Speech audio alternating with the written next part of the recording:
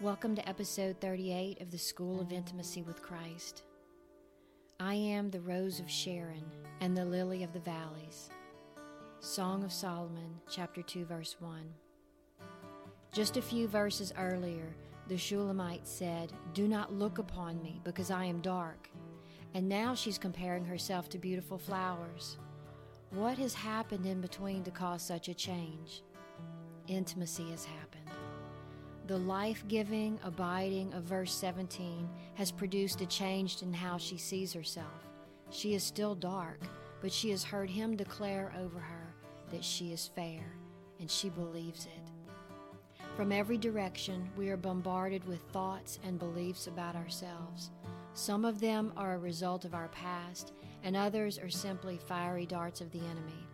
But in Christ, we are a new creation, and all these old things have passed away.